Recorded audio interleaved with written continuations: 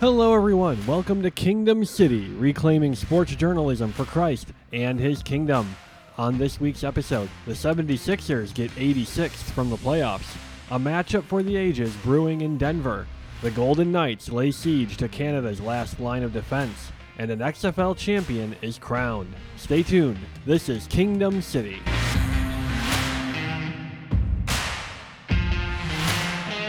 Hello everyone, welcome to Kingdom City. This week in sports has been fantastic and gripping. We've seen records broken, dynasties ended, coaches fired, and champions crowned. I'm Ross Harris, joined as always by my partner in crime and aspiring hockey fan, Gideon Beeler. Gideon, welcome as always. Hello, Ross. Good to see you, my friend. Good to see you. We have to lead off our show by discussing what was supposed to be the game of the weekend. The hotly anticipated Game 7 showdown between the 76ers and the Boston Celtics. The 76ers were up 3-2 at one point and heading home to Philadelphia to try and put this series away. But Jason Tatum and the Celtics had other ideas. They win Game 6 and bring the series back to the parquet floor to Donnie Wahlberg and the rowdy Bostonians for Game 7. Now, Doc Rivers, head coach of the 76ers, had lost 9 Game 7s coming into this game, and every single MVP in NBA history has made a conference final in their career with the exception of one, Joel Embiid of the 76ers. Would that change tonight? Gideon, what happened on Mother's Day in Boston? Man, it was a good game for the first half, Yes. I should say.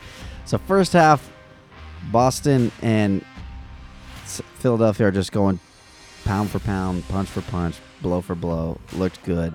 The Celtics stars were shining. Mm-hmm. Tatum and Brown showed up to play, which is what you need. Come Game 7, what we often see is your benches thin out. So what I mean by that is the guys who are starting are going to play most of the minutes because it's time to get the job done, right?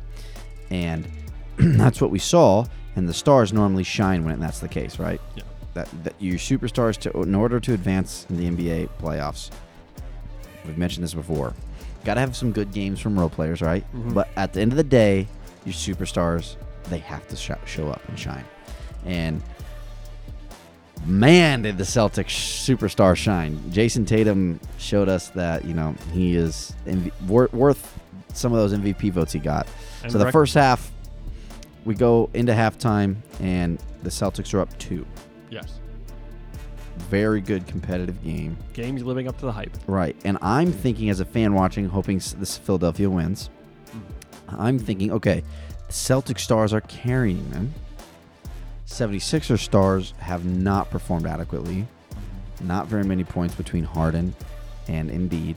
And so I'm thinking this is a great time for Doc to give a great speech like, listen, guys, our stars aren't even playing and we're down 2.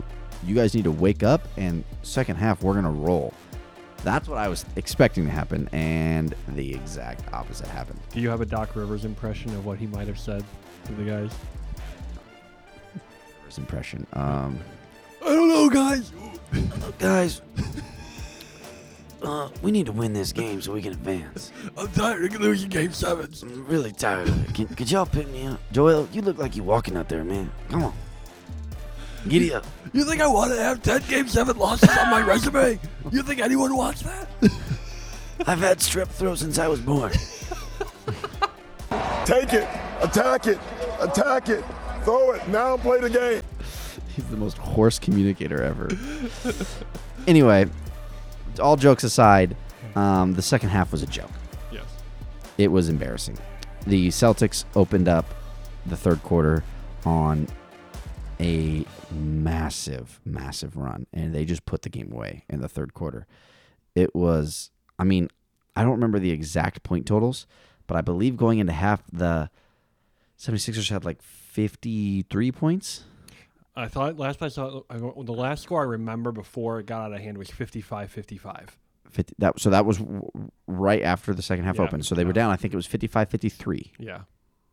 They were down 53-55. And they finished the third quarter with like 60-some points. Yeah, I saw the 76ers the Celtics outscored the 76ers 33-10 in the third quarter. Yeah. 33-10. Yeah, it was so bad. And Harden, so remember how we talked about in game one when the pressure's not on? I knew this was coming, yeah. Harden suddenly, I'm playing easy breezy, no big deal.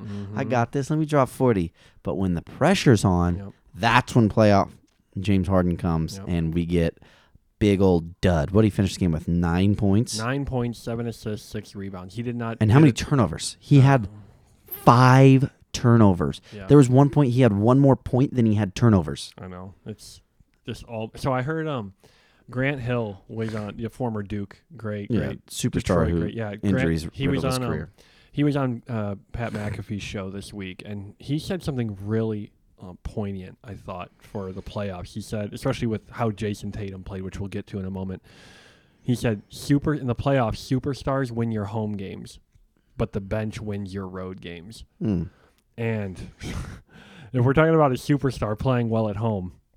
I mean, literally 2 weeks ago, we were talking about Steph and all this history that he made. Oh, it was great. This game will be remembered. Game 7 will be remembered forever because he broke the record for most points in a Game 7, which hadn't been broken in a long time, I think. Right. Oh, yeah, it was a long, long time. He had that record for 2 weeks. 2 weeks. Jason Tatum put up 51. He beat him by 1. 51 points, and this is after his Game 6 heroics, where he kept Boston alive. Well, Game 6, so it was interesting because Game 6 he played so bad. In the first half. He had 3 points going into the fourth quarter. Yeah. And then he put up, I think, 16 of their 20-some points. Like, he scored most of their points in the fourth quarter to put Philly away. So it's like, oh, wow, he showed up all of a sudden. Right, and at the end of that game, he goes in to say, like, well, humbly, with the fullest humility, I'm one of the best players in the world. And people were laughing because of how he played in the first 3 quarters and then came alive in the fourth. Okay, he just put up 51 against a great defense in Game 7 to keep the Celtics alive and keep them from shrinking into obscurity. Yeah. This was, I mean, it was awesome, man. It was great to see, especially because, he's a Missouri boy. Yeah. St. Louis. So, he almost went to Mizzou, too. He had committed to Mizzou, and then he switched at the last minute to go to Duke. Lost opportunity. Right. So, speaking of, let's continue with the 76ers here. Gideon, where do they go from here? Fire Doc Rivers. He has to go. He's the most overrated coach in NFL, in NBA history. And bottom line. Yeah. Not a great NFL coach, probably. Either. Not a great. He's really bad at that. Anyway, you can't lose 10 Game 7s in your career. The most in NBA history. Most in NBA history. And lose the most led series like he has. Like, how many he has more 3-2 blown leads than anyone else. He has coached some of the best teams. Best teams. Like the fact. So everyone's like, oh, he's a Hall of Fame coach because he's got a NBA championship in 2008 with the big 3, right? The Celtics. But there's an argument that can be made, Ross, that actually is a mar on his resume, considering the competition at the time. That big 3, and you also have the 4th and Rajon Rondo, should have been able to win more than just one. Exactly. Right? That's what I lean towards, especially after watching what we've been seeing. Because they played together through 2012, 2013. They competed against LeBron's Miami teams. So you're telling me that the Dallas Mavericks with Dirk Nowitzki and 90-year-old Jason Kidd are better than that Celtics? Like, come on, man. They won a championship. Yeah. 2011. I think when we look back on this, like we talked about Doc Rivers, 10 losses in Game 7s. What do the 76ers do with their team? We know, like, the coach Budenholzer from Milwaukee, he's around now to become a new coach. You got to think Philadelphia will be looking towards him for answers. I think he'll get scooped up by someone else that we'll talk about later, though. But now Embiid is still the only MVP yet to make a conference final. Well, now that Jokic just made one, yeah. Right. Because Jokic hadn't made one until... I thought he made the bubble one because it's a repeat of the bubble year. Oh. I'm pretty sure this Final Four is an exact repeat of the bubble year. Oh. Yeah, you're right. I forget the bubble year. That was such a weird year. I think we all forget the bubble year. That Lakers championship doesn't count. Yeah, right. Speaking of them, let's move to Lakers Warriors. So we have to move to the City of Angels for this because we had a battle of two superstars in the modern game. LeBron is in his own right. As a person, he is a dynasty himself, spanning 20 years, 20 seasons, 3 different teams, and his league-wide dominance and duration is almost unprecedented, probably unprecedented. Yeah, for sure. And he's the all-time scoring leader in the NBA and will either lead or come pretty darn close to leading in almost every major statistical category by the end of his career. And his dynasty, though, collides directly against the Golden State Warriors dynasty. And these almost faded enemies, these two always seem to find each other in the playoffs. So the question coming in, years. right? The question coming in is: could Steph, Or Clay, years. Draymond, could they continue their title defense? Gideon, you're a big Warriors fan. Mm-hmm. What did you think the series would go as, and how did it play out? I believe I was on the record of this podcast saying that I thought everyone was saying that the Warriors should crush the Lakers, and I did not see it that way because of AD and his power to control the paint, and the way that the flow of the game would work. And if AD showed up and wasn't streaky AD or injured AD, I believe I said my Warriors are going to go down. They will lose. And that's exactly what happened. I was hoping it would go 7 games. That would have been such an exciting game 7 back in San Francisco at the Chase Arena. But they, LeBron on home court just showed up, and AD he played a great series. He didn't really have a game where he was, just faded off of the box score. Yeah. His defense is so good. So what did you think of LeBron's comment about AD going to have his jersey retired by the Lakers? I don't think it's crazy. I mean, AD is one of the best. He's top 75 player in NBA history. I saw a post about that on. He's already got a ring, so if he gets a second one, right, boom, I retired. seen a post about it on our social media, and I had commented and said, "They retire street clothes now by NBA teams." I couldn't resist. But so looking at Game 6, Steph Curry, 32 points.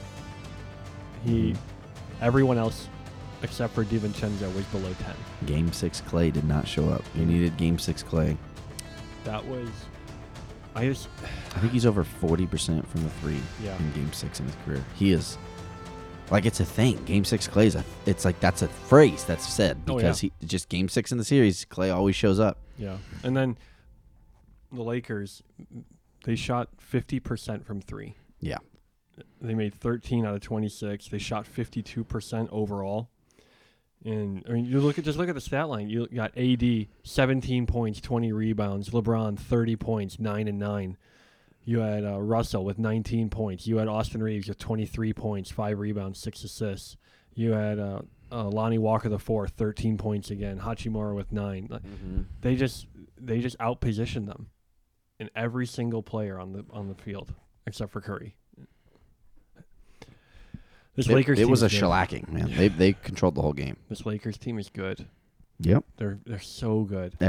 So many of the analysts said that they were the most dangerous team going in because their stars were healthy. Yeah. What do you think about where do we rank this achievement in LeBron's career at 38 years old, leading this Lakers team to the conference final? So, I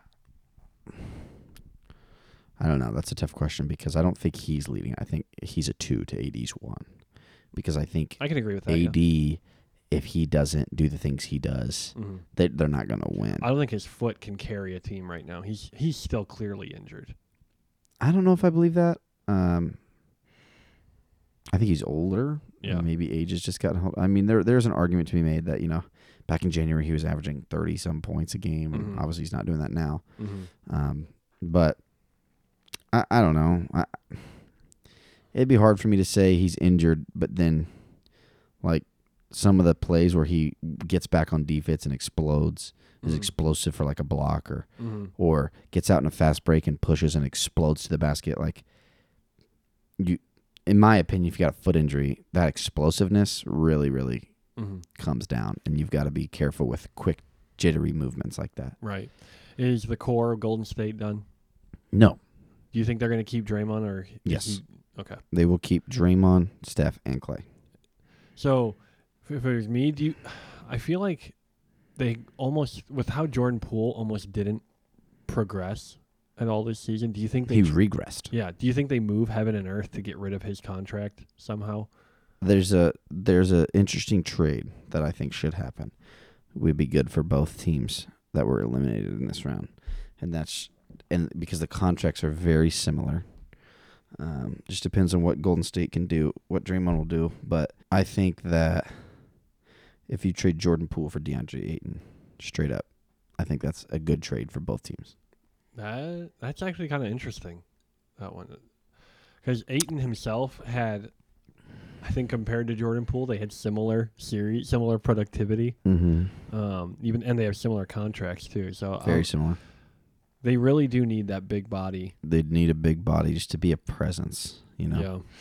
And I think Ayton might need a change of scenery too. I think Ayton in that system, it will be good for him because it'll be a new change of scenery, right? When he got drafted by the Suns, he was supposed to be the guy. He never developed into the guy, and there's that stigma that comes with that. Mm-hmm. I mean, every time you're at the arena, every time that's kind of hanging over your head.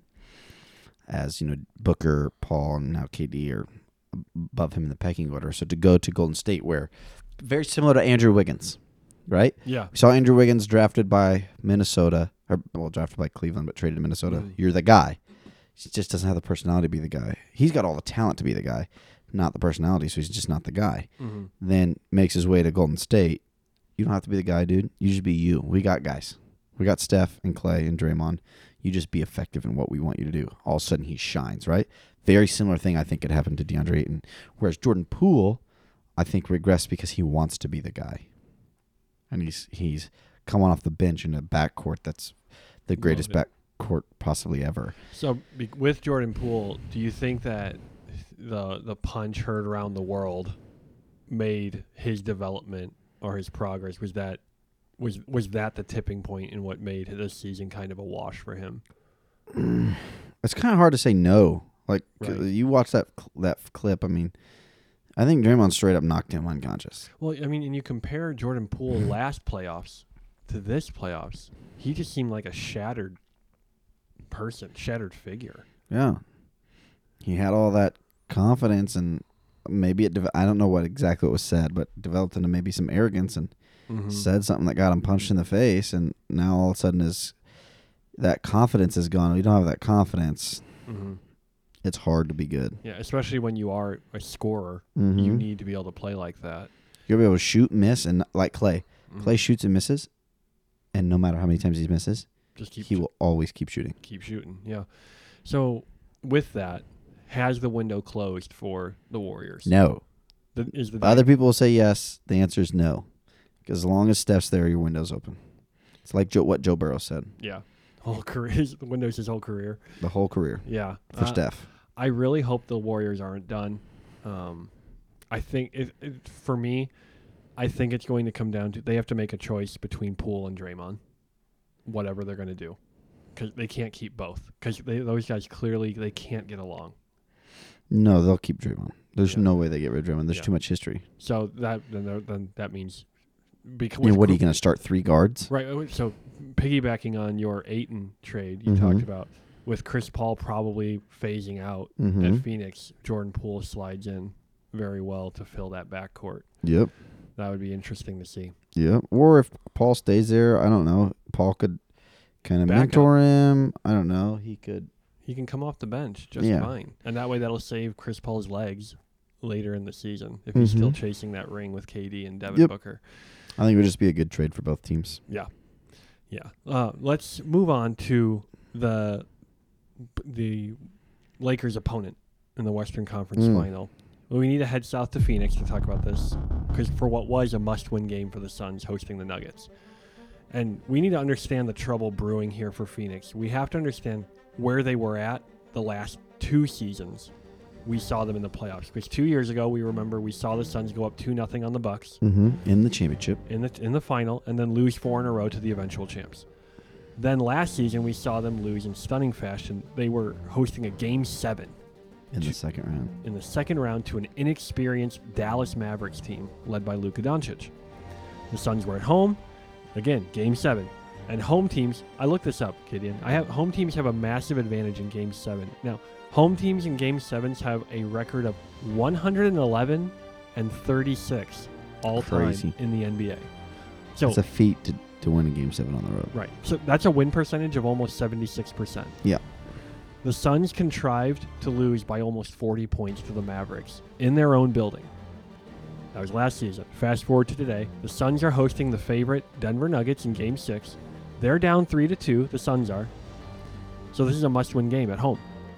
Would history repeat itself? Would they capitulate yet again in front of their own fans? Yep, sure did.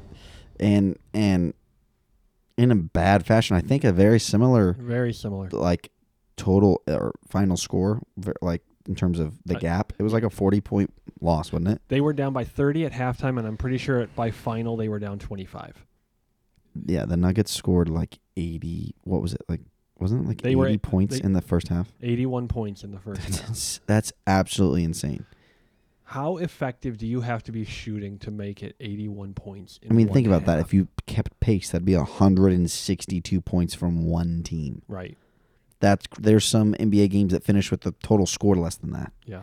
It's crazy. And KD did not look good. Yeah, he looked gross. Yeah, they were down 30 at halftime. He didn't even attempt a three-pointer. Yeah. Didn't even attempt. Kevin Durant, supposedly the best offensive player in the NBA, possibly in NBA history, didn't even attempt a three-pointer. I feel compelled to point out that Devin Booker had 12 points only. After we hailed him for his 2 games in a row where and he shot 80%. So. Yeah. But you got to show up when it matters most. You have to. And Devin Booker's going to get that James Harden stigma. Like, when it's time to show up, what happens? You fade into the background. You look at the Nuggets starters. Kentavious Caldwell-Pope, 21 points. Jamal Murray, 26 points. Nikola Jokic, 13 points. Brown had 13 points. Michael Porter Jr., 10 points. Aaron Gordon, 8 points. Like, all these guys had contributions. And then Gordon, he didn't get a lot of points, but he still had 6 rebounds. But think about that, 13 points from the 2-time MVP. That's it. 13, and you shellacked them like that? Mm-hmm. Man, it's a complete team. Denver is so good. They are showing why they're the number 1 seed, and they are, if I had to pick one team to win it all right now with the 4 teams remaining, I would pick Denver handedly. Like, if I was a betting man, they look so good. Jokic had a triple-double again, 32, 10, and 12. Guys, the Suns were when they traded for Kevin Durant, they were most people's pick to win the whole thing. Immediately, the odds said boom. Even Vegas, the Suns should win all of it. And they beat him in 6. Yep. Just crushed them. And like the first 2 games, blowouts. They beat them. Like, when I say beat, I don't mean defeated. They beat them. Like a big bass drum. Yeah. And then Game 6, again, they took their foot off the gas and won by 25. Oh, my goodness. This Nuggets team looks so good. So, because of the reason I had the build-up and the backstory to this series is we had to talk about Monty Williams. Monty Williams has become the martyr for this lack of fire in Death Valley. And Monty Williams was had one of the best records in the NBA. I liked Monty Williams a lot. I think his record was like 195 and 111 as a head coach. I liked him a lot. So, outstanding win percentage, well over 500. But when you lose back-to-back years by a combined, 60 to 70 points in must-win games? At home. What can you do? You can't fire the players. Right. So, someone has to be the scapegoat. So that's why when we mentioned earlier about Coach Budenholzer now being open for a coaching spot, like in Philly, Monty Williams also available. Yep. If you were either a GM, who would you want to hire, Budenholzer or Monty right now? If let's say you're the 76ers GM. Budenholzer. He's won a championship. Right. Easy enough. Yep. I think he has a better record, too. Mm-hmm. His record is exemplary. I think he's coached longer and has a better record. That's the thing, though. How often do these great coaches come available? Right. Well, remember I said Budenholzer was going somewhere else, I think? Mm-hmm. I think Budenholzer will ironically go to Phoenix, the team he defeated in the NBA Finals. That would be interesting. You give Budenholzer that lineup? Mm-hmm. He could probably make Dangerous. Ayton play well, though, too. Danger. Well, Ayton won't be there when he's the coach. Because of the trade. Yeah. Well, they will get rid of him. Yeah. Like, they will get rid of him. Yeah. Whether it's to the Warriors or what, Ayton will not be at the Phoenix Sun come next season, in my humble opinion. Right. So, Nuggets versus Lakers coming down the pipe. Juicy. Battle of the big men. Battle of the big men. Jokic versus AD. You've got Jamal Murray versus Austin Reeves. We'll probably go there. You have Kentavious Caldwell-Pope playing against his former team. Mm-hmm. This is going to be interesting. So, who wins it? The Nuggets. Nuggets in... Be risky here. 5. I love it.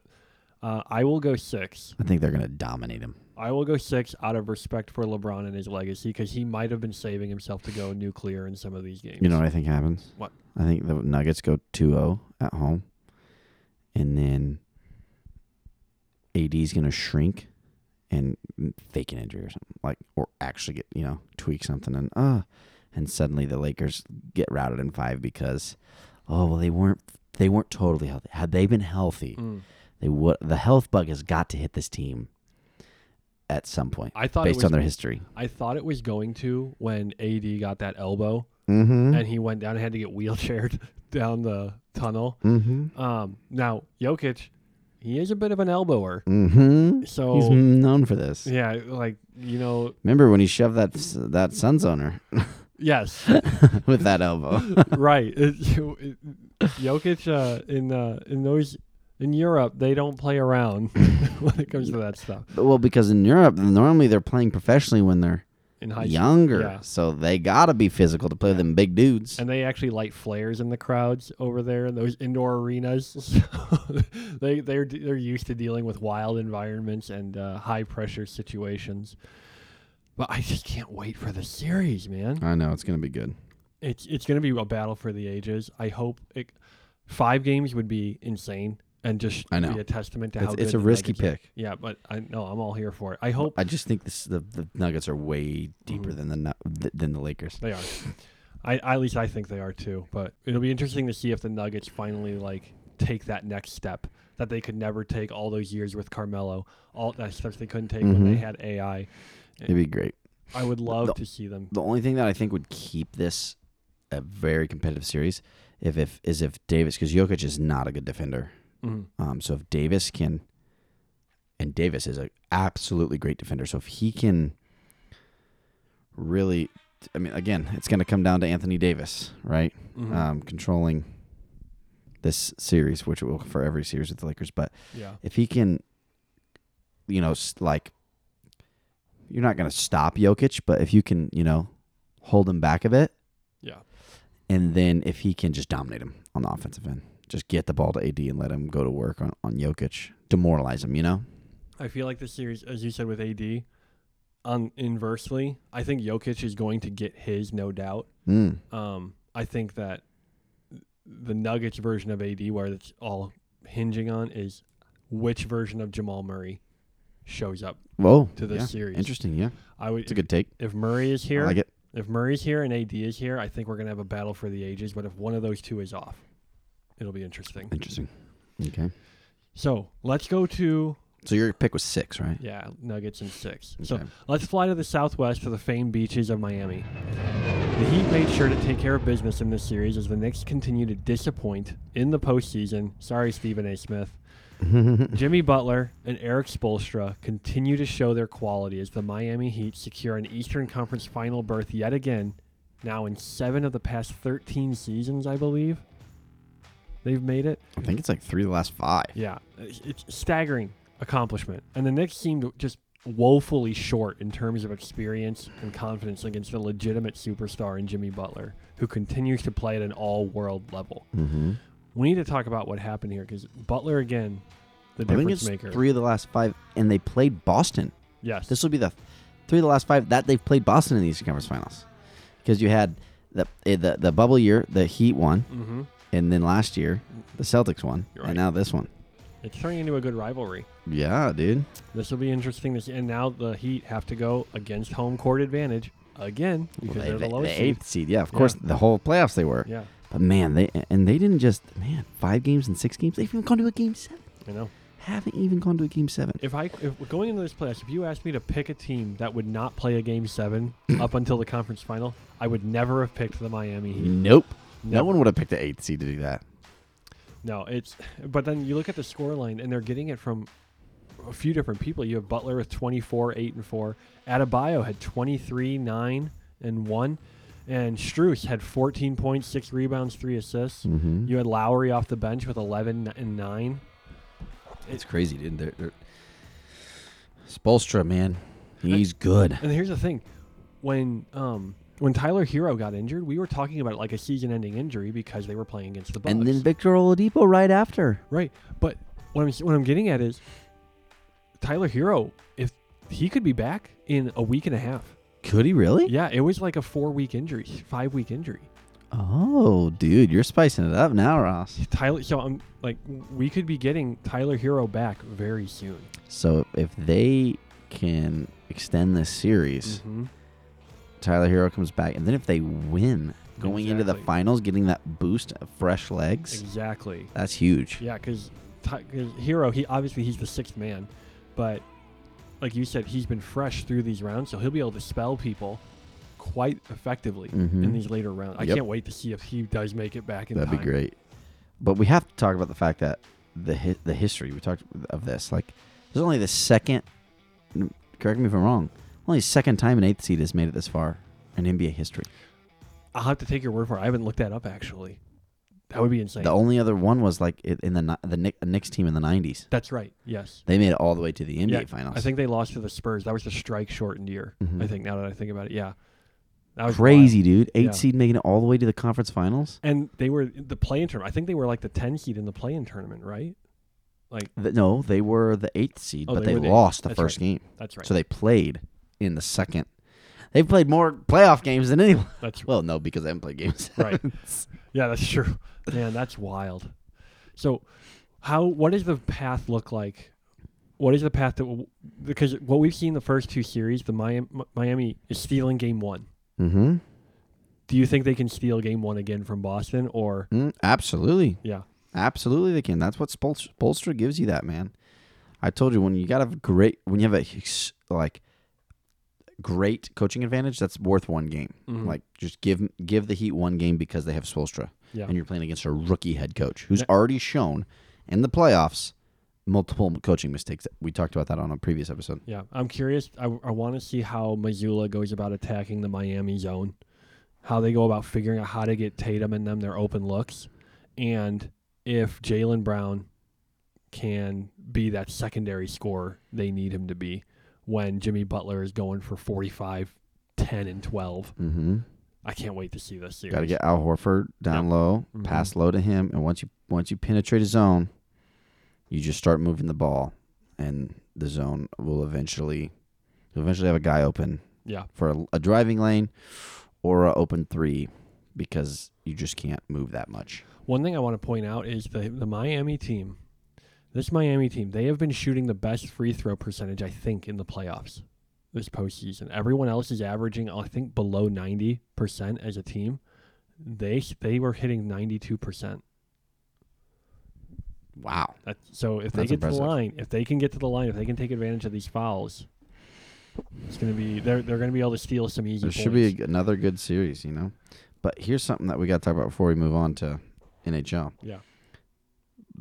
On the off chance that it happens, we could be seeing a legendary NBA Finals between the 2 most storied franchises in NBA history, in the Lakers and the Celtics. I know. They are currently tied at 18 NBA championships each. So for them to meet in the NBA Finals to break that tie, oh, dude, I would be here for it. That would be great. And LeBron playing for the Lakers while this is so. We all know the NBA wants Lakers Celtics just for ratings, just for engagement. That would be the most watched finals in a long time. I think the finals no one wants is Lakers Heat. Just because we saw that just a few years ago. I feel like I would be here for that though. I don't want to see LeBron playing against his old coach. I want to see if I could have a matchup. I would want Nuggets Celtics because I think those are the two best teams left. Okay. You know me. Okay. I want to see. I think those are the two best teams remaining. Okay. So I want to see that match. Nuggets Celtics. I want to see Jokic play on the highest stage, the biggest stage. I think that would be wonderful. So, what do you think? How does the series go? Who wins it? Who's representing the East? Because you picked Nuggets in 5. Who was the Nuggets' opponent? I don't think the Celtics make it back to the NBA Finals.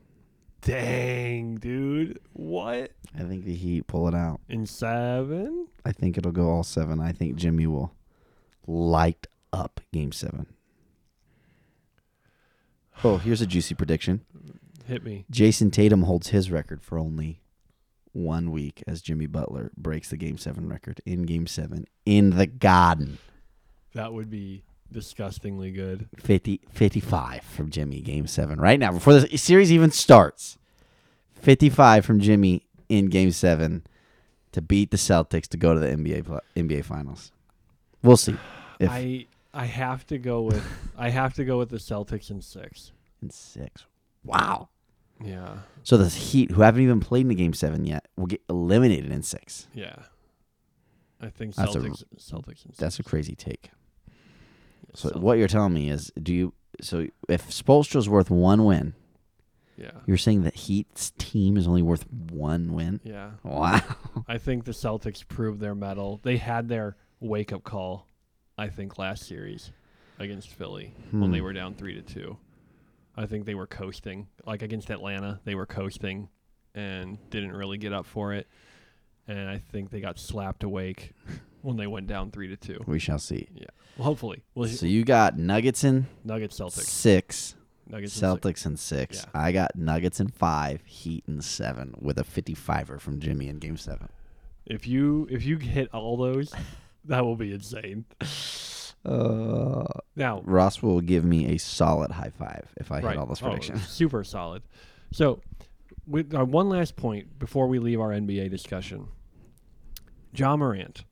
Good grief, dude. So, I read about this today. A few weeks ago, he was suspended by the NBA for brandishing a firearm at a nightclub. He was suspended by the team. By the team, yes, thank you. But suspended by the team. This weekend, he was seen in a video on social media driving with a friend of his, and Ja Morant once again brandished a firearm on his video. Now, we are most certainly not against firearms and people owning them. That is their right. Or showing that you own them. Right, or showing that you own them, yes. Now, Ja Morant has been suspended by the Grizzlies from all basketball-related activities for brandishing a weapon on a social media video. Okay? Is that right?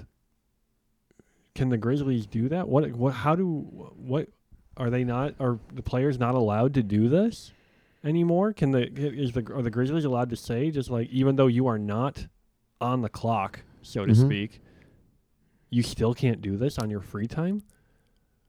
What's the question? Are the Grizzlies just? Are the Grizzlies just in doing this? Yes. Explain, please. So, whether you are on the clock or not, you represent the organization, okay? And the organization is an organization based solely on one thing: cash flow, dollar bills, right? Mm-hmm. If they deem that your actions, public actions, are causing them, as an employee, you're an employee of them, are causing them to lose money, they are free to punish you, whatever, even fire you in order to continue to do what they are in business to do, which is make profits, make money.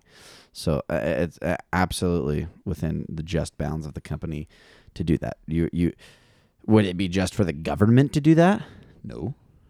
But this is a private company, private organization owned by someone who owns this to make money. And so you are an employee of that person, right? Mm-hmm. And so what does the Bible say? To servants, obey your masters. John Morant, obey your boss. Yeah. Because my employment, we have a sign up in our break room that says, you may be off the clock, but your uniform isn't. Right. So, like, if we do go to a restaurant, we have to carry ourselves when we are in uniform accordingly. Absolutely. Because we're still representing ourselves, and we can face repercussions because of what we are doing while wearing our uniform. Yep. This has recently, in our world, gone onto the social media world. When companies are hiring you, they'll look at your personal social media account to determine if you're someone they want to hire for that position. Right. If they see things that they don't like, they are free to say, yeah, no, we're not going to hire you. And if you're employed there and you're right, people know that you work there. People know, and you're doing things publicly on social media that, whether the company doesn't agree with it or it's causing the company to, they deem it can lose them money, they're within their right to fire you. You are not, the company is not under any obligation from God to give you a job. Right. Yeah. We said this last time Morant got in trouble with the Grizzlies. He had to go through therapy. Right. So I'm expecting like a 12 to 15 game suspension from the Grizzlies for him this time. Something like that. But we said this to him last time. Find better friends. Find better influences in your life. Make better decisions. Make better decisions. Dude, own guns. Cool. That's awesome. Great. But it's just kind of like this whole like gun flashing thing. It's kind of like the Chihuahua that won't stop barking to prove how tough it is. The Chihuahua that just will not be quiet. Right. Like bigger dogs, they usually don't bark. Nope. Because they know they're big dogs. But it's the same as the terrible husband who always goes around saying, I'm the boss, I'm the authority, I'm the leader of this house. It doesn't work. You should not have to speak up and defend your machismo everywhere you go in life. Right. So, John Morant, please fix this. Make better decisions. Yeah, if I'm the Grizzlies, dude, this two times in a very quick span, I'd be shopping him. You do not want that in terms of a business, right? You don't want that PR. You don't want to be known as the organization that, what the public will see is, that puts up with bad stuff. Right. So whether or not it's right. Right. I get that John Morant, personally, I think it should be no big deal that John Morant does that. But I also, like I said, I think it's totally fair for the Grizzlies to say, yeah, we're going to fire you, or we're not going to pay you, or whatever it is, There are standards you have to act out on. Yep. As an employee of this company. You will receive discipline at your place of work because of what you did outside of work. I think that's totally within reason. Right. So let's fly north to Ontario to talk about the NHL playoffs. These series have been exhilarating. I've watched them. That's my greatest accomplishment from this podcast is you getting to. I'm excited to watch them. I'm like on my phone checking NHL scores, man. I'm telling you, it's exciting. Love it. So this week you had the betting odds favorite go down yet again to the same team as before. Quickly too. Yeah. Stop. My pick to win it all falls at home. Seattle and Dallas are now in an improbable Game 7. That's on right now. Dallas is up 1-0 in the second period. Hurricanes undoing the Devils' deeds. So before we start with any of this, we have to start, unfortunately, with the Florida Panthers and their incredible Stanley Cup run this season. So they beat Boston, the betting favorites coming into the playoffs, in 7 games. Then they had to face Toronto, who became the new betting favorite once Boston was eliminated. Toronto became the favorite to win the Stanley Cup, according to the bettors. I picked Toronto to win the series in 7. I could not be more wrong. Or sad, a Toronto Maple Leafs fan. Or sad, yes. So the Panthers eliminated not 1 but 2 Stanley Cup favorites. This was the only series where not a single game was a blowout. I think the greatest margin of victory was 3-1 in Game 1, if I recall correctly. Yeah, which for these playoffs, I would expect that as not knowing much about hockey, but in these playoffs, I've been surprised by the score. I'm like 6-1. Yeah. And then they lose the next game? That's confusing. That is not common, those blowouts. Yeah. That's so shocking to me. Now, I'm going to start everything off with the Maple Leafs by saying this. The Leafs lost because they went down 3-0 in the series. Now, granted, there were some things that happened, especially in Game 5, that were shaky, that cost them Game 5. Like in terms of reffing? A lot of... I'll get to that. But okay. the bottom line is they lost because they gave up games 2 and 3 when they should have won them. Mm-hmm. They should have won those games. That is hard to come back 3-0. Exactly. So they won Game 4 in Florida, a 2-1 slugfest. I watched that. That was a great game. Now, there were moments in Game 5 where the Panthers went up 2-0 early, and deservedly so. But then you have Morgan Riley for the Maple Leafs scoring a long wrist shot that gets deflected in past Bobrovsky. Now, Bobrovsky, in my opinion, was the reason the Panthers won this series. Their goaltender. Sergei Bobrovsky. Game 5 alone, he stopped 50 of 52 shots. That's crazy. Against him. That's a ton of shots. And a high percentage of stop. Exactly. And so you have Morgan Riley scores to bring it back 2-1. And then, shortly after that, Morgan Riley again for the Maple Leafs drives to the net, hard to the net, and puts it in, he sends a shot in, it hits Bobrovsky's right leg pad, and Bobrovsky slides into the net, and Morgan Riley puts his arms up, celebrates as if the puck was in. No whistle. The referee is behind the net, on top of that, trying to find the puck. He can't find it. They're celebrating like it's a goal. The referees have not made a call yet. They review it. About 10 minutes of review. Whoa. And I am still unsure. Do I think it was a goal? Yes. Can I prove it was a goal? No. What's the rules on a goal? The rule is the same as soccer. All of the puck has to cross all of the goal line. Is there a line on the... Yeah, on the goal line, there's a red line. Okay. So if any bit of the puck is still on that line... It's not a goal. Not a goal. Just Interesting. like in soccer, all of the ball has to be over all of the line. Okay. So now there were angles where I saw ice in between the puck and the line. There were angles when I saw... It all depends. Was it in the air or was it on the ice? It was on the ice. Oh, now, wow. Here's the rub. Again, like I said, we heard no whistle. So the play was never audibly called dead. So could the other team have gone and scored a goal while the other guys were celebrating? No, because this is one of the NHL rules. A ref can determine a play is dead without blowing the whistle. Yikes. That seems odd. So you have Toronto fans feeling they got cheated on this goal because there were definitely images, like I said, where it seemed like it was a goal. And then there were images where it all came down to, when did the ref stop the play?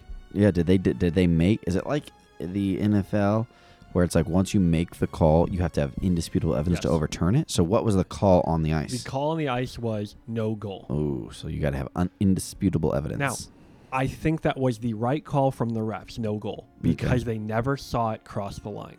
Right. So err on the side of caution. Exactly. I'm perfectly fine with that call. So continuing on in Game 5, again, this was that early on in the game? Or? That was middle of the second period. So okay. this is, and again, it was a 10-minute delay. So literally delay. halftime, like right in the middle, basically. Yeah. This was like a 10-minute delay too. So you have all that adrenaline from maybe scoring, and then a letdown, and then now we still are down a goal on the road. So then, with 2 minutes, I think it's 3 or 2 minutes left in the game, William Nylander for Toronto breaks through the offensive zone and roofs it past Bobrovsky 2-2. Overtime. And this is where the second point of controversy came in. Overtime. Oh, sorry. Before that, 3 seconds to go in the game,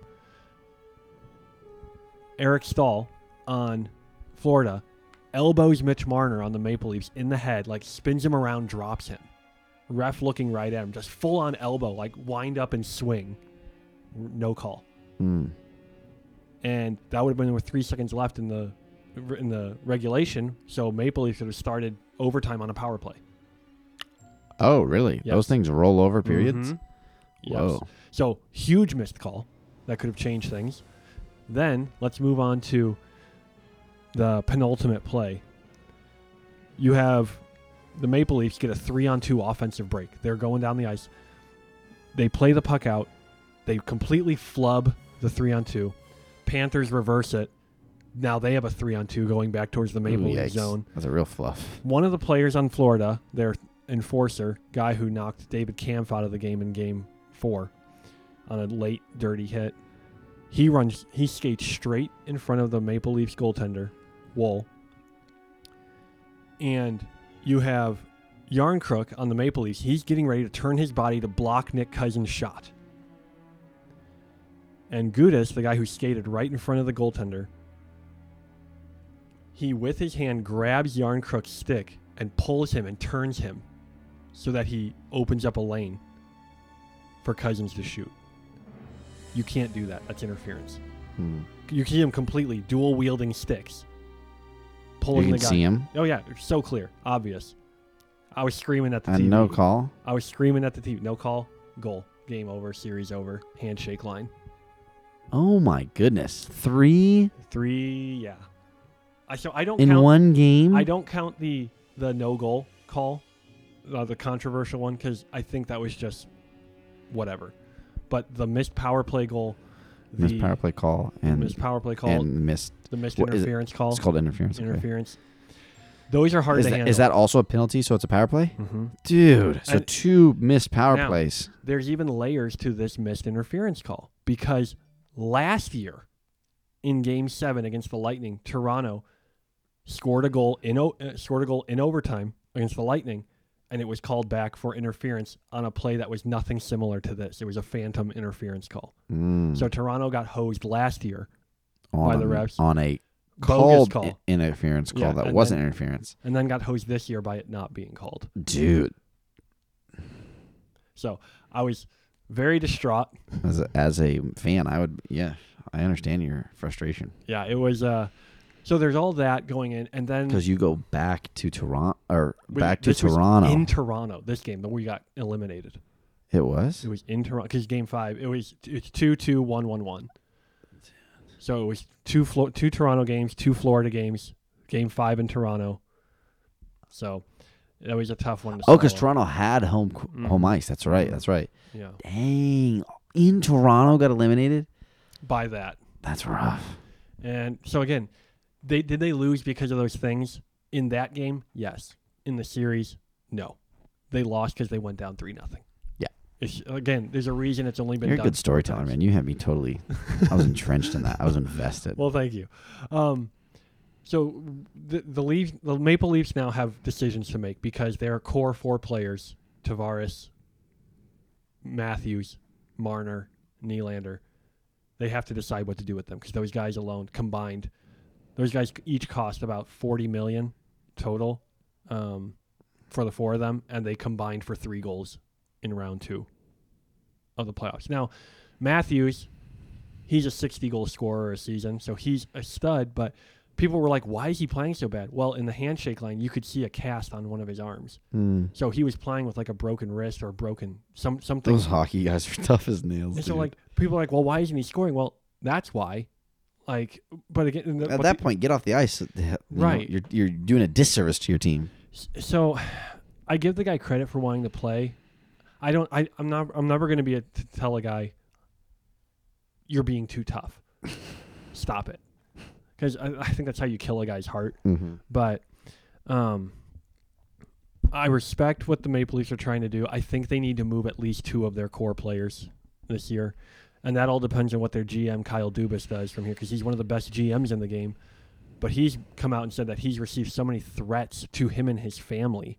Yikes. From people, from fans of the game, that he's not They're sure. They're serious up there in Toronto. Yeah, but he has said he wants to be the GM of Toronto or nowhere. He will retire or be the GM of the Leafs. Oh, wow. He's committed. He loves the organization, but he just receives so much flack. And you watch him, he is the most involved general manager I have ever seen watching a game. Interesting. He is a true fan of the team. So I don't know what they do. My gut is I hope they keep Matthews at least and Marner, and I hope they get rid of Tavares' contract, even though he was the round 1 hero. But they need to. I think I would prefer them to keep Matthews plus one of the other guys. Gotcha. We shall see. I think that's where they go. Moving on, I think the Panthers winning, though, I think is a net loss for the NHL because Toronto is one of the largest markets entertainment-wise. It's because now as we get to their other opponent in the Eastern Conference, Florida winning is a tough sell just because of the market they're in. But Gotcha. We'll see how that goes. So let's move on. Let's fly west to Alberta for the conclusion of the Golden Knights versus Oilers series. The Oilers were my pick to win the Stanley Cup, going back to when we made these predictions. Edmonton stood as the last bastion of hope for the people of Canada to bring Lord Stanley's Cup back to Canada for the first time in 30 years. Now, these rosters are loaded. You have Connor McDavid, probably the Hart Trophy winner, the MVP award, Leon Draisaitl, who is leading the league in points in playoffs, and Evander Kane. You have this trifecta of standout players. And then you're going against the Vegas Golden Knights, who have Mark Stone, one of the best captains in the NHL. You have Jackie Aces Eichel, Jack Eichel, one of the best American players. The guy drafted immediately behind Connor McDavid in that draft. Connor McDavid, not American? No, he's Canadian. Yes, and then you have the Vegas goaltender, Aiden Hall. The two teams traded wins on each other's home ice, 1-1, before Vegas took Game 5 in Nevada. They each split in each home series, so 1-1 in the beginning, 1-1 in Edmonton as well. But Vegas took Game 5, pivotal Game 5. So this game went back to Edmonton, and the hopes of Canada went back to a decisive Game 6 at Rogers Place in Alberta. Oilers are down early, 1-0. Vegas scored early, but they clawed back quickly. I think they scored 2 goals in 93 seconds total to go up 2-1. And that's just typical Oilers stuff with their offense. The Golden Knights, though, would not be denied as they were bolstered by a hat trick from Jonathan Marchessault. Incredible performance in this game because the Golden Knights would win 5-2 and crush the hopes of Canada once and for all this season. Canada no longer has a team left. I was hoping for a Game 7 in that series. Dude, I think all of hockey was. This So remember when I talked about in the NHL playoffs in particular, what's so important is who has the hot goaltender. So important for the hot goaltender. Well, unfortunately, Stuart Skinner for the Oilers, he did not show up this series. Let's look at Game 1. He gave up 6 goals. Game 3, he gave up 5 goals. Game 5, he gave up 4 goals. Game 6, he gave up 5. That's bad. You can't win, no matter. But you said that going into the playoffs that Edmonton, is it Edmonton? Yeah, right? Edmonton. They had to win only on their offense because when they won it, they scored a ton, but they gave up a ton. Yeah, every game of this though was, and so in the clinching game, Stuart Skinner, he saved 13 out of 17 shots for only a 76% save percentage. Gross. That's horrible. It's sad. It's really you never want to see that for the guy. And then his counterpart, Aiden Hill, Vegas's goaltender, stopped 38 of 40 against that vaunted offense. Much better. 95% save percentage. And wow. Aiden Hill had some of these saves that I thought were for sure goals. And he did just some highway robbery of these players. And that's what that is what it comes down to. And we compare superstars. Jack Eichel this game had an assist. He had a really positive shift. He was +4. You can compare that with McDavid. He had the goal, but McDavid ended as a 0 on the plus-minus. So Eichel is contributing more in these regards. I have a question for you, Ross. Yeah. In regards to this, what's the highest paid position in hockey? Usually it's centers because it's either defensemen or centers. Centers are the goal scorers. Defensemen are the guys. They play longer shifts, but you pay people to stop the goal scorers. That's really it. Really? So is the goaltender not the highest paid? No, usually not. No. Interesting. And what's a big salary in the NHL? I don't know. I don't know how much those guys get paid. So for example, I'll go with the Maple Leafs core because they are paid well. Their top 4 guys each make about 10 to 11 million a year. That's it? A year. Yeah. So there's not a lot of money in the NHL, I guess. Well, no, they spread it out well because the in the NFL you have let's go with Jalen Hurts' contract to the lower end of the team who are making $2 million. You have those kinds of huge gaps. The NHL's gaps are a lot narrower. So the bottom end of the team is making not that much lower than the top end of the team. That's surprising to me. Yeah. In terms of playtime and stuff like that. And part of that's because when you are on the ice, your shift, the time you actually are on the ice, is only about 45 to 90 seconds. So what? You do your shift for about 90 seconds, and you're sprinting almost the entire time. You come off, and you cycle through those lines to keep people fresh because you're getting hit all the time, like hard, and then you're sprinting constantly. But they want to keep cycling people, so you have to play all like 20 guys on your bench. Really? Extensively. How did I not notice that? So like they must shift really quickly in the NHL. They do. So like let's look at Vegas. Their smallest play, the smallest shift they had on the ice was their left winger Carrier. He played 9 minutes 11 seconds. Still. Of the entire game, and he was the longest? No, he's the shortest. Shortest. And then you have some of the higher guys, which are always defensemen because they just stay on longer for power plays or things like that. They're skating less, right? They're skating usually less. Usually less? They're not going red line to red line, from goal line to goal line, usually. Because like the defensemen are playing like 22 minutes. But then you look at, I'll use Jack Eichel as an example, one of their top 22 minutes out of a 60-minute game, so they're only playing a third? So let's look at Jack Eichel, top goal scorer for one of the top goal scorers for the Golden Knights. He played 16 minutes. Really? Connor McDavid, how many? McDavid, he was on the ice for 24 minutes. That's nuts. Yeah. And you play 90 seconds, and then you sit for... Take a breather. Sit for about 4 minutes. 3 to 4 minutes, maybe. That's insane, dude. But they do that just because of how hard they work when they are on the ice. They're gassed. Because you're doing all those quick stops. You're doing it's stop 100 miles an hour. Stop 100 miles an hour. Yeah, you're right. I don't know. I think about like soccer. Like they don't change out that much in soccer, do they? You get 3 subs in soccer. That's it. And once you're subbed off, you're off for the game. Nuh-uh. Dead serious. Oh my goodness. So like those guys' endurance is nuts. So like I played, except for when we were winning. There were 2 games in college we were winning so much the coach pulled me off with like 20 minutes to go. And we were playing in Iowa. We were up 6-0. Now you don't run like 100 miles an hour, right? No, because in soccer it's a lot like 40-yard sprints and then a lot of jogging. Okay. And the smarter you are at the game, you walk or jog to where you need to be before you need to sprint. So the goal is to make your players smart so they sprint less. Gotcha. That way they endure. And a lot of people don't realize this, but part of why soccer seems slow is because they make hard challenges on the ball to steal it, to either win it or foul them, because the foul is a way where they rest to get their energy back. Interesting. So that's why whenever I coach, I tell people, make the ref make the decision, go in hard. And if you get the ball, great. If you don't, rest up, get back in position. So there's all that to it. So anyway. Sorry for that tangent. No, you're fine. Listeners. So I'm learning on the job. But so Canada's done. Their hopes are gone. Vegas showing they've made 4 conference finals in 6 years of their existence. I know, that's nuts. It's insane. It shows that the expansion system of the NHL is worthwhile. It's way better than anything else, like any other league. And it makes the league very popular for potential buy-in from other people. Kansas City, come on, get us an NHL team. It would be cool to see the Scouts come back. Come on, Hunt family. That would be. I would love for the Hunts to own an NHL team. But I mean, do we have many other?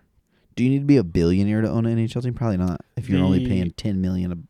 The buy-in is I just listened to this. The buy-in is $600 million, and then you have to pay like you have to. So yes, you have to be a billionaire. It's $600 million plus. Then you add the salary cap, which is like $230 million or something like that. Okay.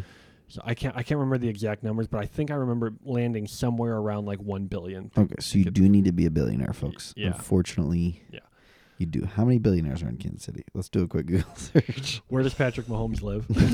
He's not there yet. So anyway, all right, LeBron James, you're a billionaire. So the Golden Knights move on. Oilers are done. So my Stanley Cup pick is out officially. And they are going to play the winner of Game 7 tonight between the Dallas Stars and the Seattle Kraken.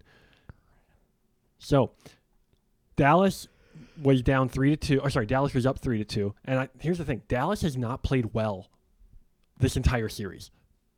Their best player, Jason Robertson, hardly any involvement whatsoever in anything relevant regarding these games. And they're winning right now. Rope Hintz, their best playoff performer so far. He scored a goal to put Dallas ahead in the second period.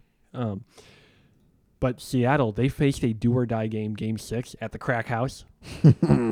And they managed to put 6 past the Stars and take that game. So not only has Jason Robertson not played well for Dallas, but their top goaltender, Jake Ottinger, the Otter, as they call him, he's not played well either. The Kraken have knocked him out of a few games, not like injury, but they forced Dallas to kind of rest him because the game's out of hand. Why play our guy? So if this is going to change, I'm of the opinion that Dallas, Jason Robertson and Otter have to play their 2 best games almost of their careers to get through this, because Seattle continues to dominate on the forecheck. They continue to dominate on the back check. They say the 3 phases in hockey are forecheck, hip check, and paycheck. And Seattle continues to play well in all those areas. And what I'm hoping for from this, though, I picked Seattle to win the series. In 7, I think, didn't you? In 7. But think about this, Gideon. We could have a Western Conference final between Seattle and Vegas. The two expansion teams. The 2 expansion teams. Did they expand it in the same year? No. Seattle, this is their 2nd year. Vegas is in their 6th year.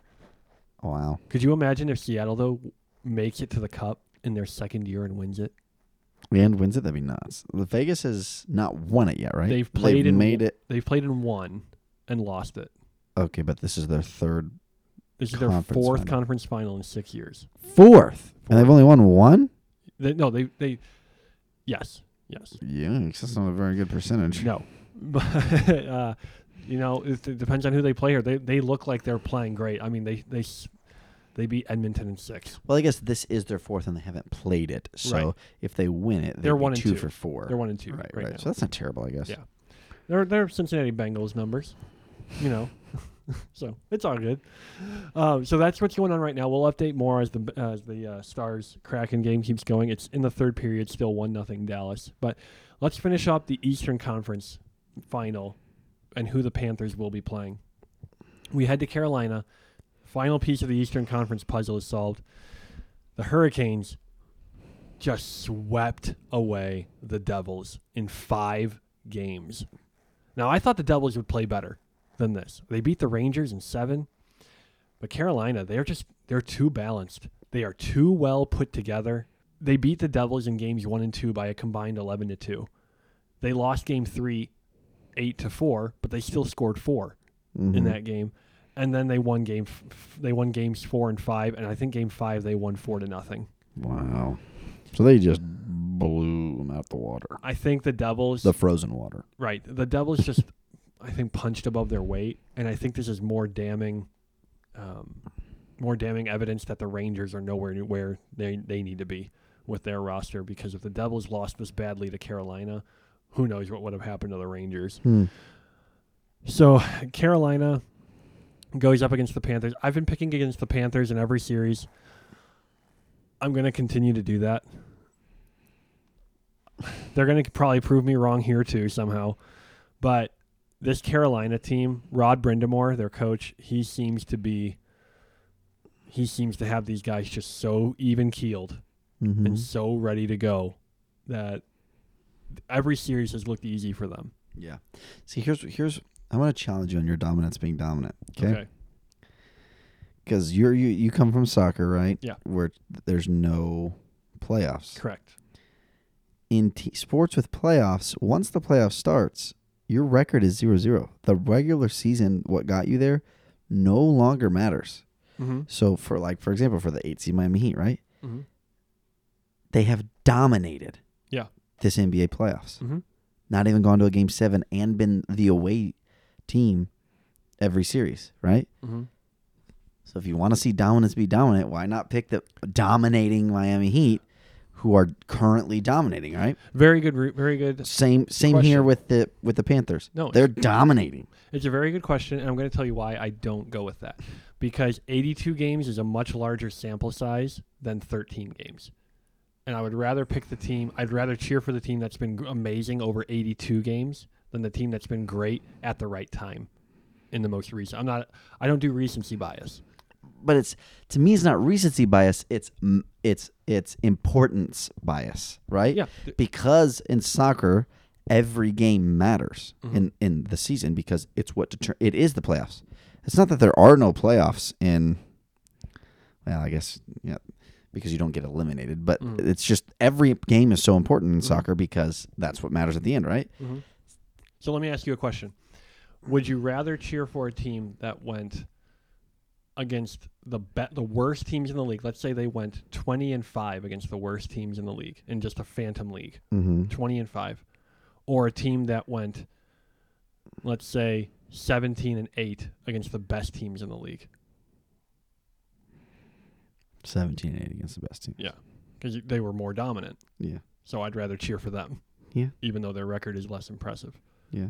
So what I'm saying is I'd rather take the team that has done more and been more consistent. I value the consistency over the long stretch of a season over this current sample size. Now, if it was the reigning champs and they were playing and they had a poor regular season, I would be more inclined to favor them, even though they are a lower seed. Except my Golden State Warriors. Exactly. Yes. Accept them because they're horrible road record over a long season. That's fair enough. Again, so yeah, that's my. I just figured we'd talk about it. No, that's fine. I appreciate that because the Panthers, they look good. They're dominating. They look good. We'll see with what. So are the Hurricanes. So we've got a very sunny city hockey. Yeah, Eastern Conference. The very finals. Popular Southeastern Conference Eastern Conference final. Right. NHL fans are not very happy about this. Like you said on one of the episodes because I go back and listen to them. You said they don't even know what ice is down there in Florida. They don't. And they can't even like grow it naturally. I don't remember what you said. But it was I funny. was joking with my dad. I said all 7 Florida fans are going to be happy about this playoff series. 7 Florida hockey fans. That's funny. Oh, it makes me so sad that we lost to these guys. But anyway, I think the Hurricanes win this one in 6. Okay. And I think depending on who wins this game, if it's Dallas, the other series, if it's Dallas versus Vegas, I think the Vegas wins. If it's Vegas versus Seattle, I'm going to go with Seattle again to win. Is that what you think, or that's what you want? What I want is Vegas to win. Oh, you don't want this? The Kraken are our affiliate. No. And they have such a cool name. Because I think Vegas will be the better matchup for Carolina. I think that will be a more entertaining series. I think Dallas and Seattle would get swept up by I'm cracking Carolina. all the way, baby. That's fine. Keep crack-a-lacking. Let's go to the crack house and get high on a Stanley Cup. That's how that works. You get drunk on the Stanley Cup, not high on it. You but at the crack house, you get high. There you go.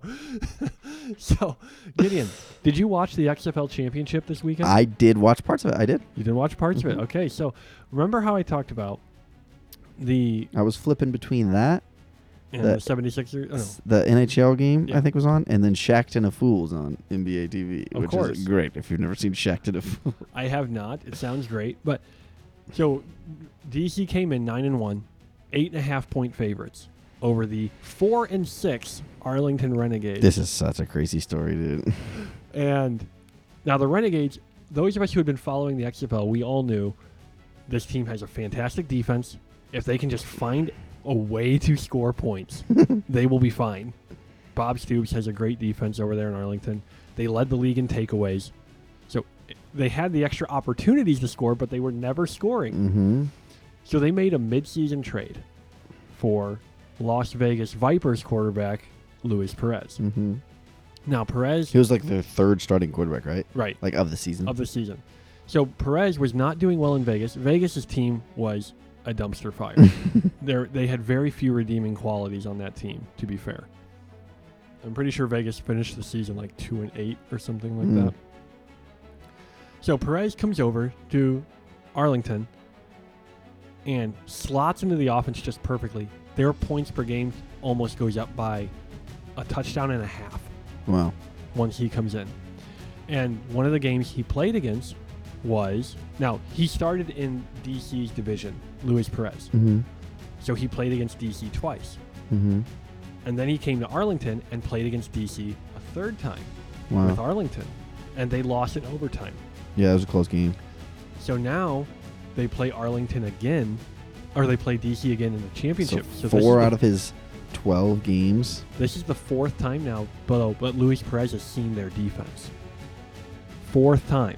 Can you imagine if Peyton Manning saw a defense a 4th time in a season? How interesting that would be. Yeah, or Mahomes. So Luis Perez now sees this. By the end of the first quarter, it's 17-0 Arlington. And again, 9-1 DC, 4-6 Arlington, 8.5 point favorites DC. Offensive crazy is that also what I heard was that the DC, the only game they lost was to the worst team. It was. So it's like they perform bad against bad teams. Mm-hmm. So Arlington continued to apply the pressure, and by halftime, I think they were up. They were up by, it was like 20, it was 20-6 at halftime, if I recall correctly. And DC kept trying to claw their way back in, kept trying to come back, and they brought it back to 9 points. They brought it back to 1 score, but every time they did, they would do something stupid to negate it. So when they brought it, it was 26-20. The player for DC that scored, Abram Smith, he chucks the ball, and he scores at an Arlington player, personal foul, unsportsmanlike conduct. And on the kickoff started at the 15-yard line. Mm-hmm. Now remember, as I said in our first episode when I explained the new rules of XFL, the kickoff has to make it inside the 20-yard line, or it's a penalty. Mm-hmm. They didn't make it. So now DC started with the ball Arlington started with the ball on the DC 35. Because that didn't work. Because did those 2 penalties stack up? Mm-hmm. So, and 1 play later, Arlington scores again. Now it's 32. It was like a 30-yard touchdown, wasn't it? It was like a 35-yard touchdown there. And so Luis Perez, player of the game, he threw for about 280 yards, 3 touchdowns.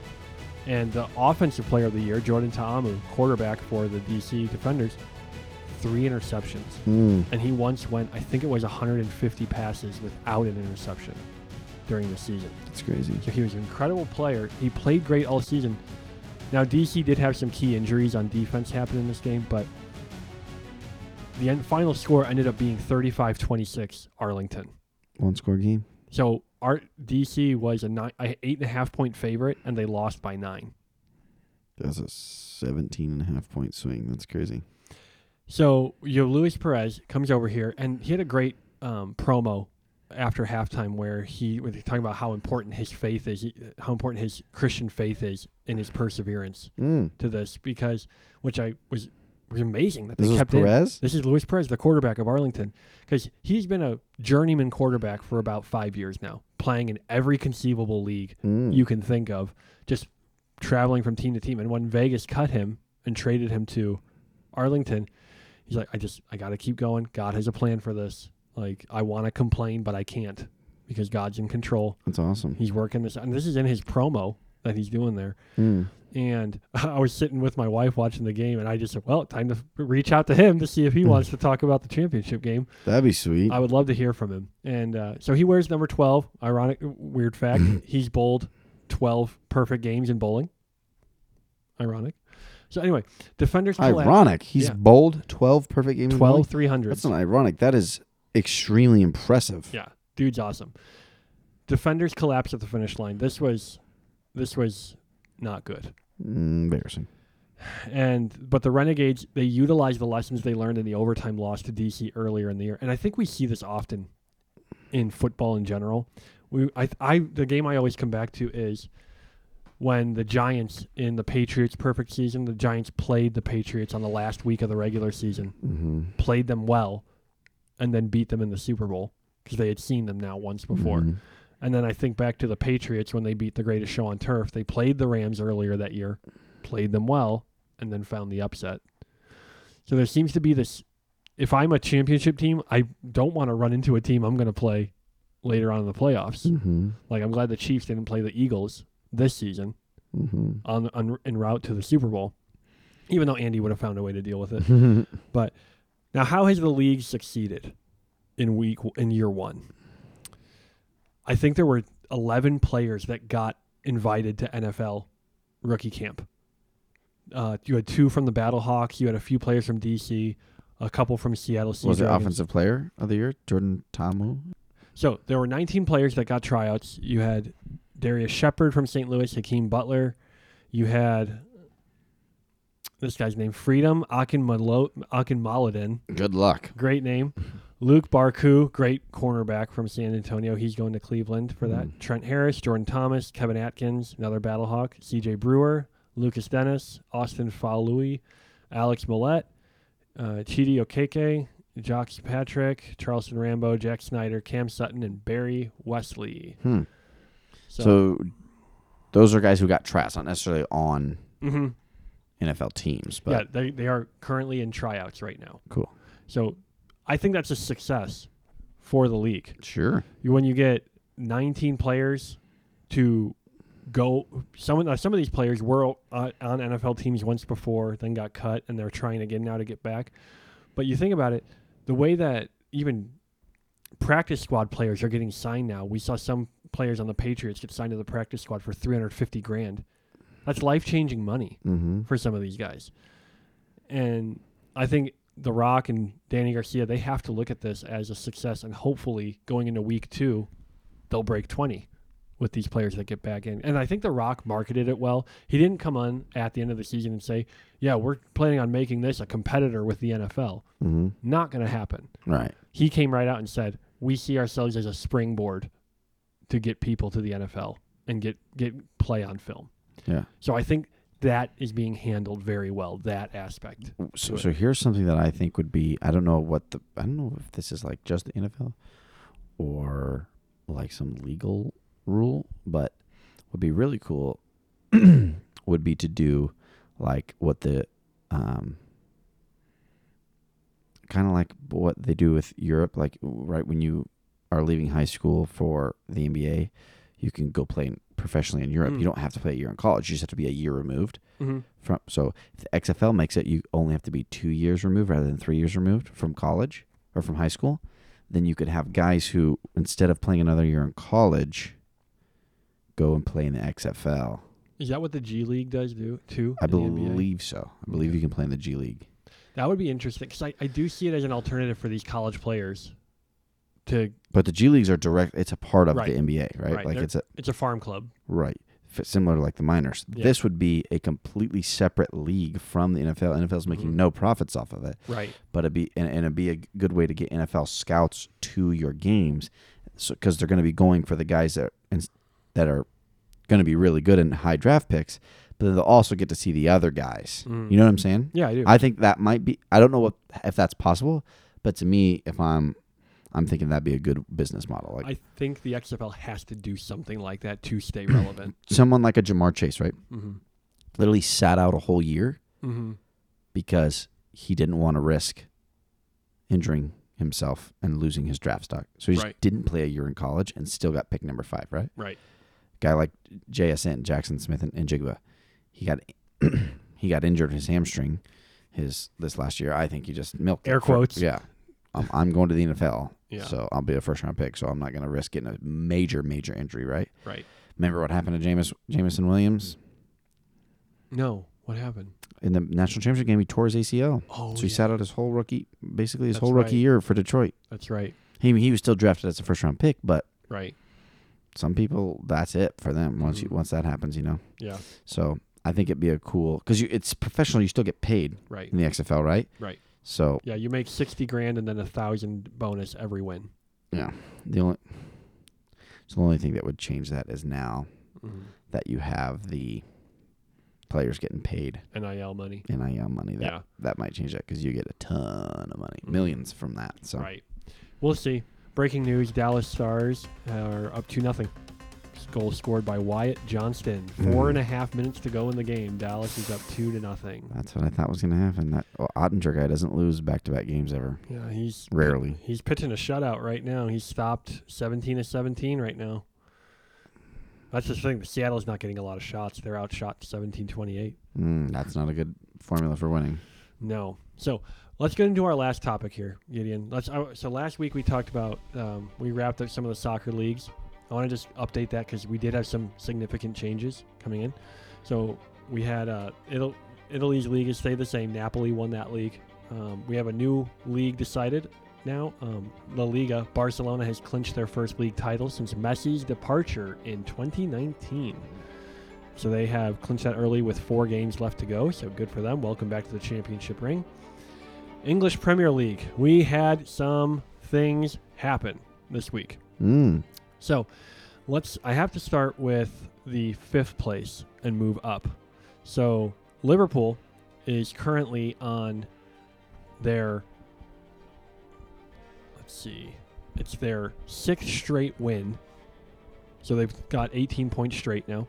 And they are trying to make it back to the top 4 because there's a very good reason why the top 4 is so important, because those top 4 teams qualify for the Champions League, which is a separate tournament that exists among the top 4 teams in each league of the European nations, if that makes sense. So the top 4 teams in Germany, the top 3 teams in Germany play the top 4 teams in England, and the top 4 teams in Spain. So it's like a European tournament. It's a European-wide tournament. What's it called? The Champions League. Isn't there like an actual European tournament that happens? That's called the Euro something? Yep. That's a different tournament. Yeah, because these are the club teams. The Euro tournament you're thinking of is the international team, like the English team. Gotcha. Check. So there's a these are the club teams that play in called the Champions League. Mm-hmm.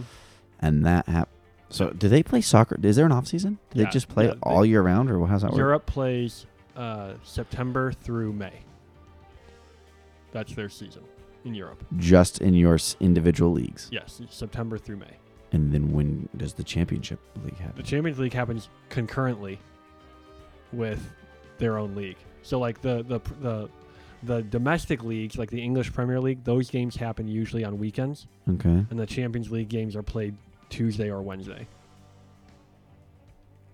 Every other week. I'm so confused, Ross. Okay. So their top 4, is it once the season's over, it's the final 4, or just during the season the top 4 are constantly in this ever-changing revolving door of a tournament? So when this league ends, this year ends in a few weeks, the top 4 currently will play in next season's Champions League. Oh, which gotcha. Now I'm clear. Yeah. And that goes on concurrently for the whole season. It's the Champions League final is the last game of the year in the European calendar. And that's also just, it's not a tournament. It's just your total score. So this one is a tournament. So there are playoffs in soccer. but so I'll watch the Champions League. Speaking of, like I said, let's go back to Liverpool. Guys. We're good. Learning on the spot. They've won 6 in a row. They are currently 1 point back of 4th place. They're 1 point back of the tie between 3rd and 4th right now. Manchester United has 66 points. Newcastle United has 66 points as well. That's 3rd and 4th. So Liverpool is trying to catch those 2 to get into the Champions League. Now, and who's at 1 spot right now? Manchester City is 1st. And then there's Manchester United? Yes. Okay. I'll make a soccer fan out of you yet. Don't you worry. You might, dude. I love sports. So Man City is going to win the league because their contender, Arsenal, lost at home 3-0 this weekend. So that's locked and loaded. It's over? The only way Arsenal can win is if Manchester City lose their last 3 games. They have to lose their last 3 games. So if they tie even 1, it's over? Technically, no. But they won't.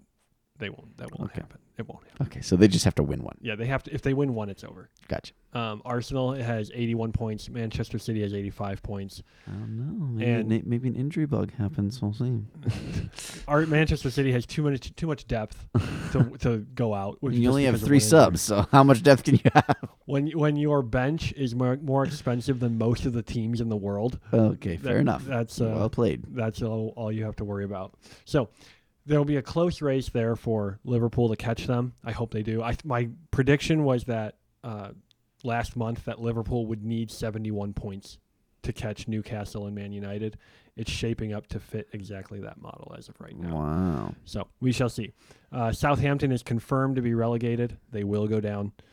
Leicester City lost today to Liverpool 3-0. They have 2 games left and need 3 points as of right now to avoid the drop.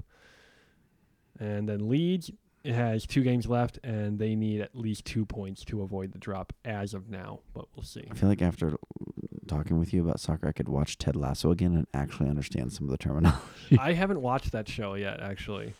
That's surprising. I hear many people tell me I need to watch it. But let's update on Germany, because they are the last league, I think, to be decided. The last significant league, I should say, to be decided. You have Bayern Munich at 68 points with 2 games left to play. Borussia Dortmund at 67 points with 2 games left to play. Here's the thing, though. Dortmund's schedule to end the season is a cakewalk. They should win. Dortmund also has a history of choking in these must-win games. Now, Bayern Munich plays the third-place team, Leipzig, in their penultimate game. Bayern Munich has won the last 10 German titles, so we'll see how this shapes up. It would be interesting to see if Dortmund could finally knock them off their perch. But as of right now, Leipzig, Dortmund, and Bayern Munich are going to make the Champions League qualifications next season. So good for them. And then going down, Hertha Berlin is going down. Stuttgart is probably going down, and Schalke doesn't look much better. So that is your soccer updates, Gideon. Sorry, no, we're not. We're not done yet. I forgot. Champions League. There are big games this week for the Champions League. The semifinal of this season's Champions League is going on this week. So there is a tournament. There is a tournament going right now. This is from last year's good teams. Okay. Inter Milan, Italian team, plays against their rival, who shares the same stadium. Okay. AC Milan. Oh.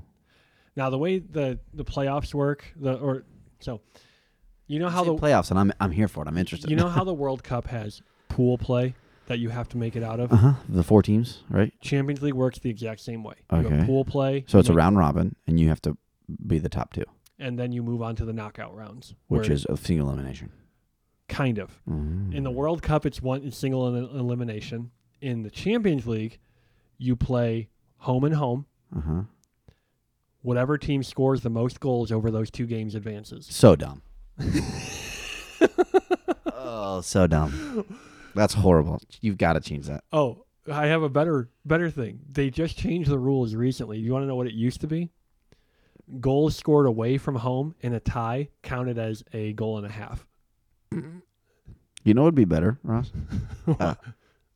A 3-game series would be better, Ross. And you have to actually just win the games and be better in games. So not just have a game where you did real good and that be worth something. Oh, that sounds horrible. So that, to me in sports, that's where you get real dangerous when you start doing stuff like that. Like, it's a W or an L. So now, because of this, Inter Milan won game 1, 2-0.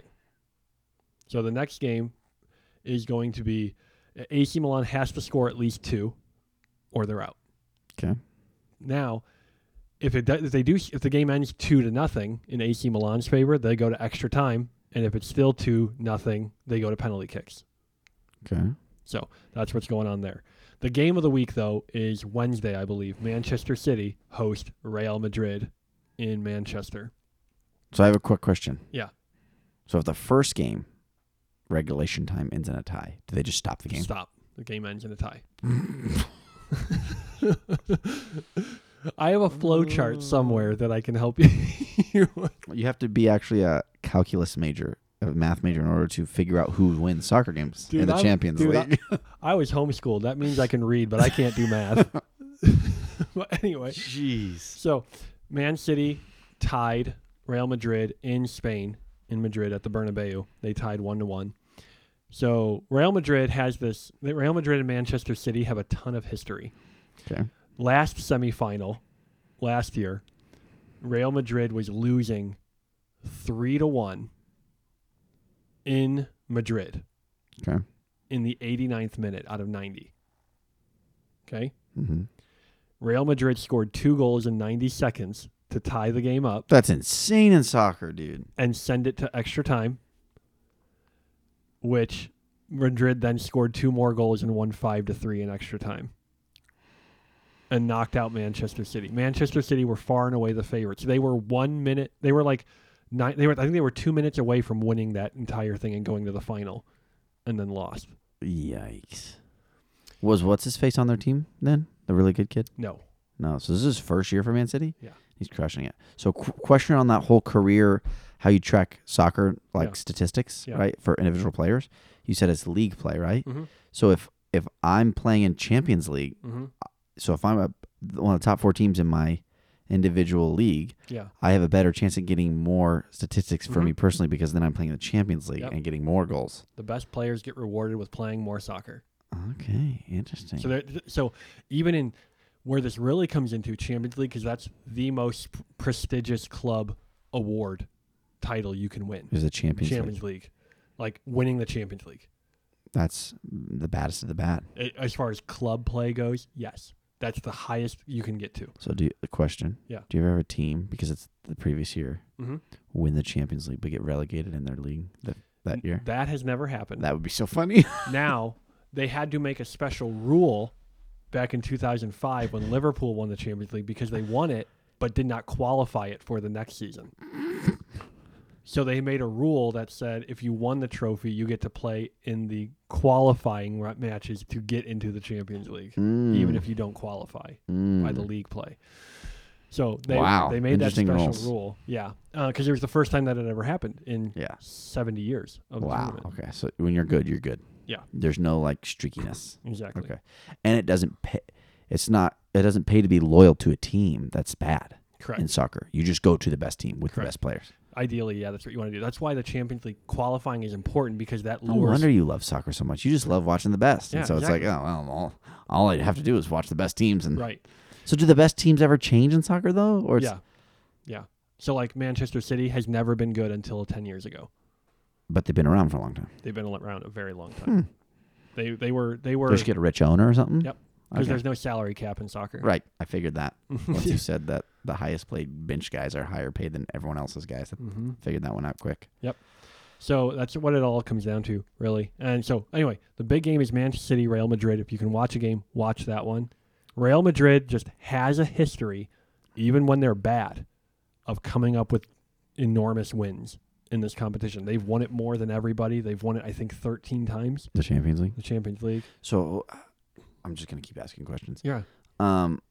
How many rounds? So after I make it out of my, what do you call it? The pool. The pool. Yeah. How many rounds of play before I'm playing for the championship? The round of 16. Okay. Quarterfinal, semifinal. So it's just final. 16-man bracket. Okay. Yep. That's how that works. Then 8, then 4, then final. Yeah. Cool. Yeah. And it's the Champions League was what got me into soccer when I first started following the game way back almost 25 years ago. So I want to make sure. Is it the same as the World Cup where there's 4 teams in the pool and 2 advance? Yes. It is? And then there's 16 at the final, which means there's 32 teams that go to the Champions League. Yep. In the World Cup, it's a 64-man, right? It's 64 teams, and then 32 make it out of the pool?